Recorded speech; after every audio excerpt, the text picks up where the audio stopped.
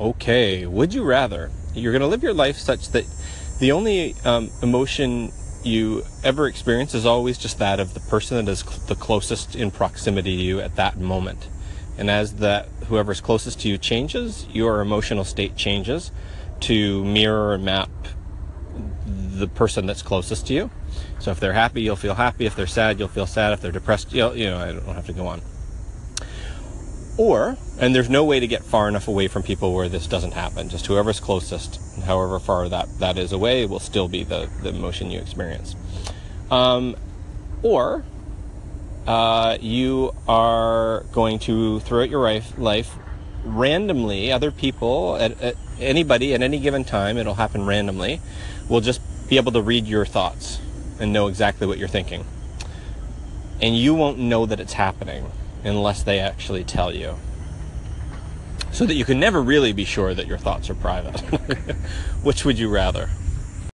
I'm going emotional mirror. I think that's going to be an overall positive experience for your life. One, you're going to get this insight into what I assume is pain and suffering more so than you think. Like, you're going to be a much more compassionate person.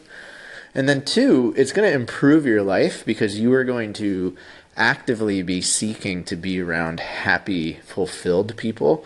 And so you're going to, by default, shape your life to just only be surrounded by happy and fulfilled people because, like, it's going to be unbearable not to be. So it's going to, just make your life better. It's arguably how everyone should try to live. But, yeah, so that's a good one. I really did enjoy thinking about those two things. I think you might become a world leader if you take the emotional mirror. Hey Dave, great hypothetical there. Touching on our emotional side is very thoughtful. Also had to reflect, I had to think privately, thankfully. My initial reaction was, pretty much the opposite of Nick.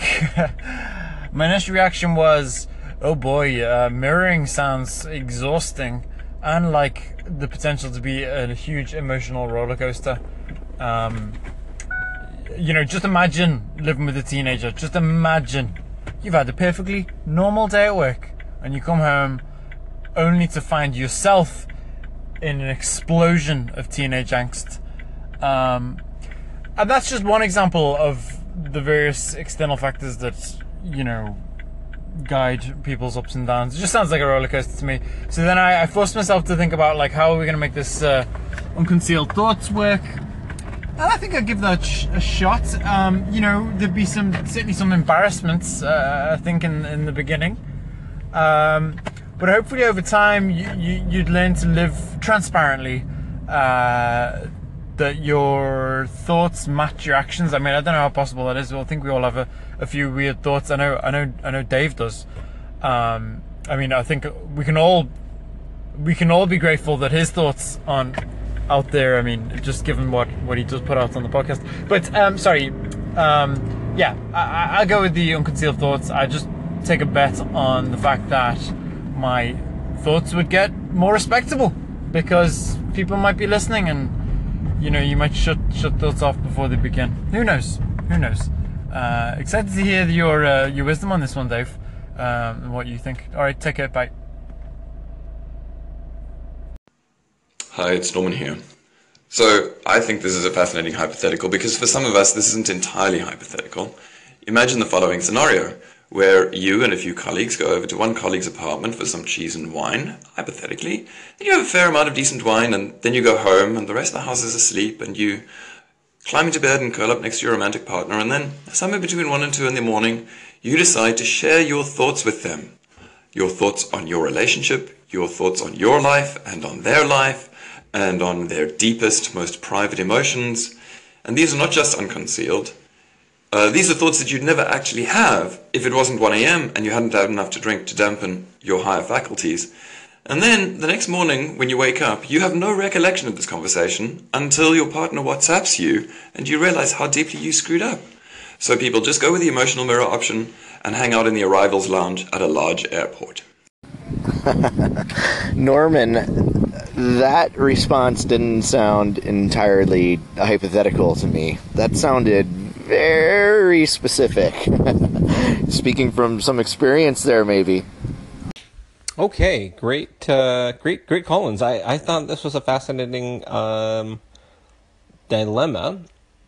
I think the winner is Kieran and myself, because I'm going to bring up a point that I think it was really interesting and nobody else brought up. But Kieran got the right answer for sure, and I think brought up, all great points. But like, imagine trying to walk down the street in like New York City or any major city, and there are people just left and right walking past you.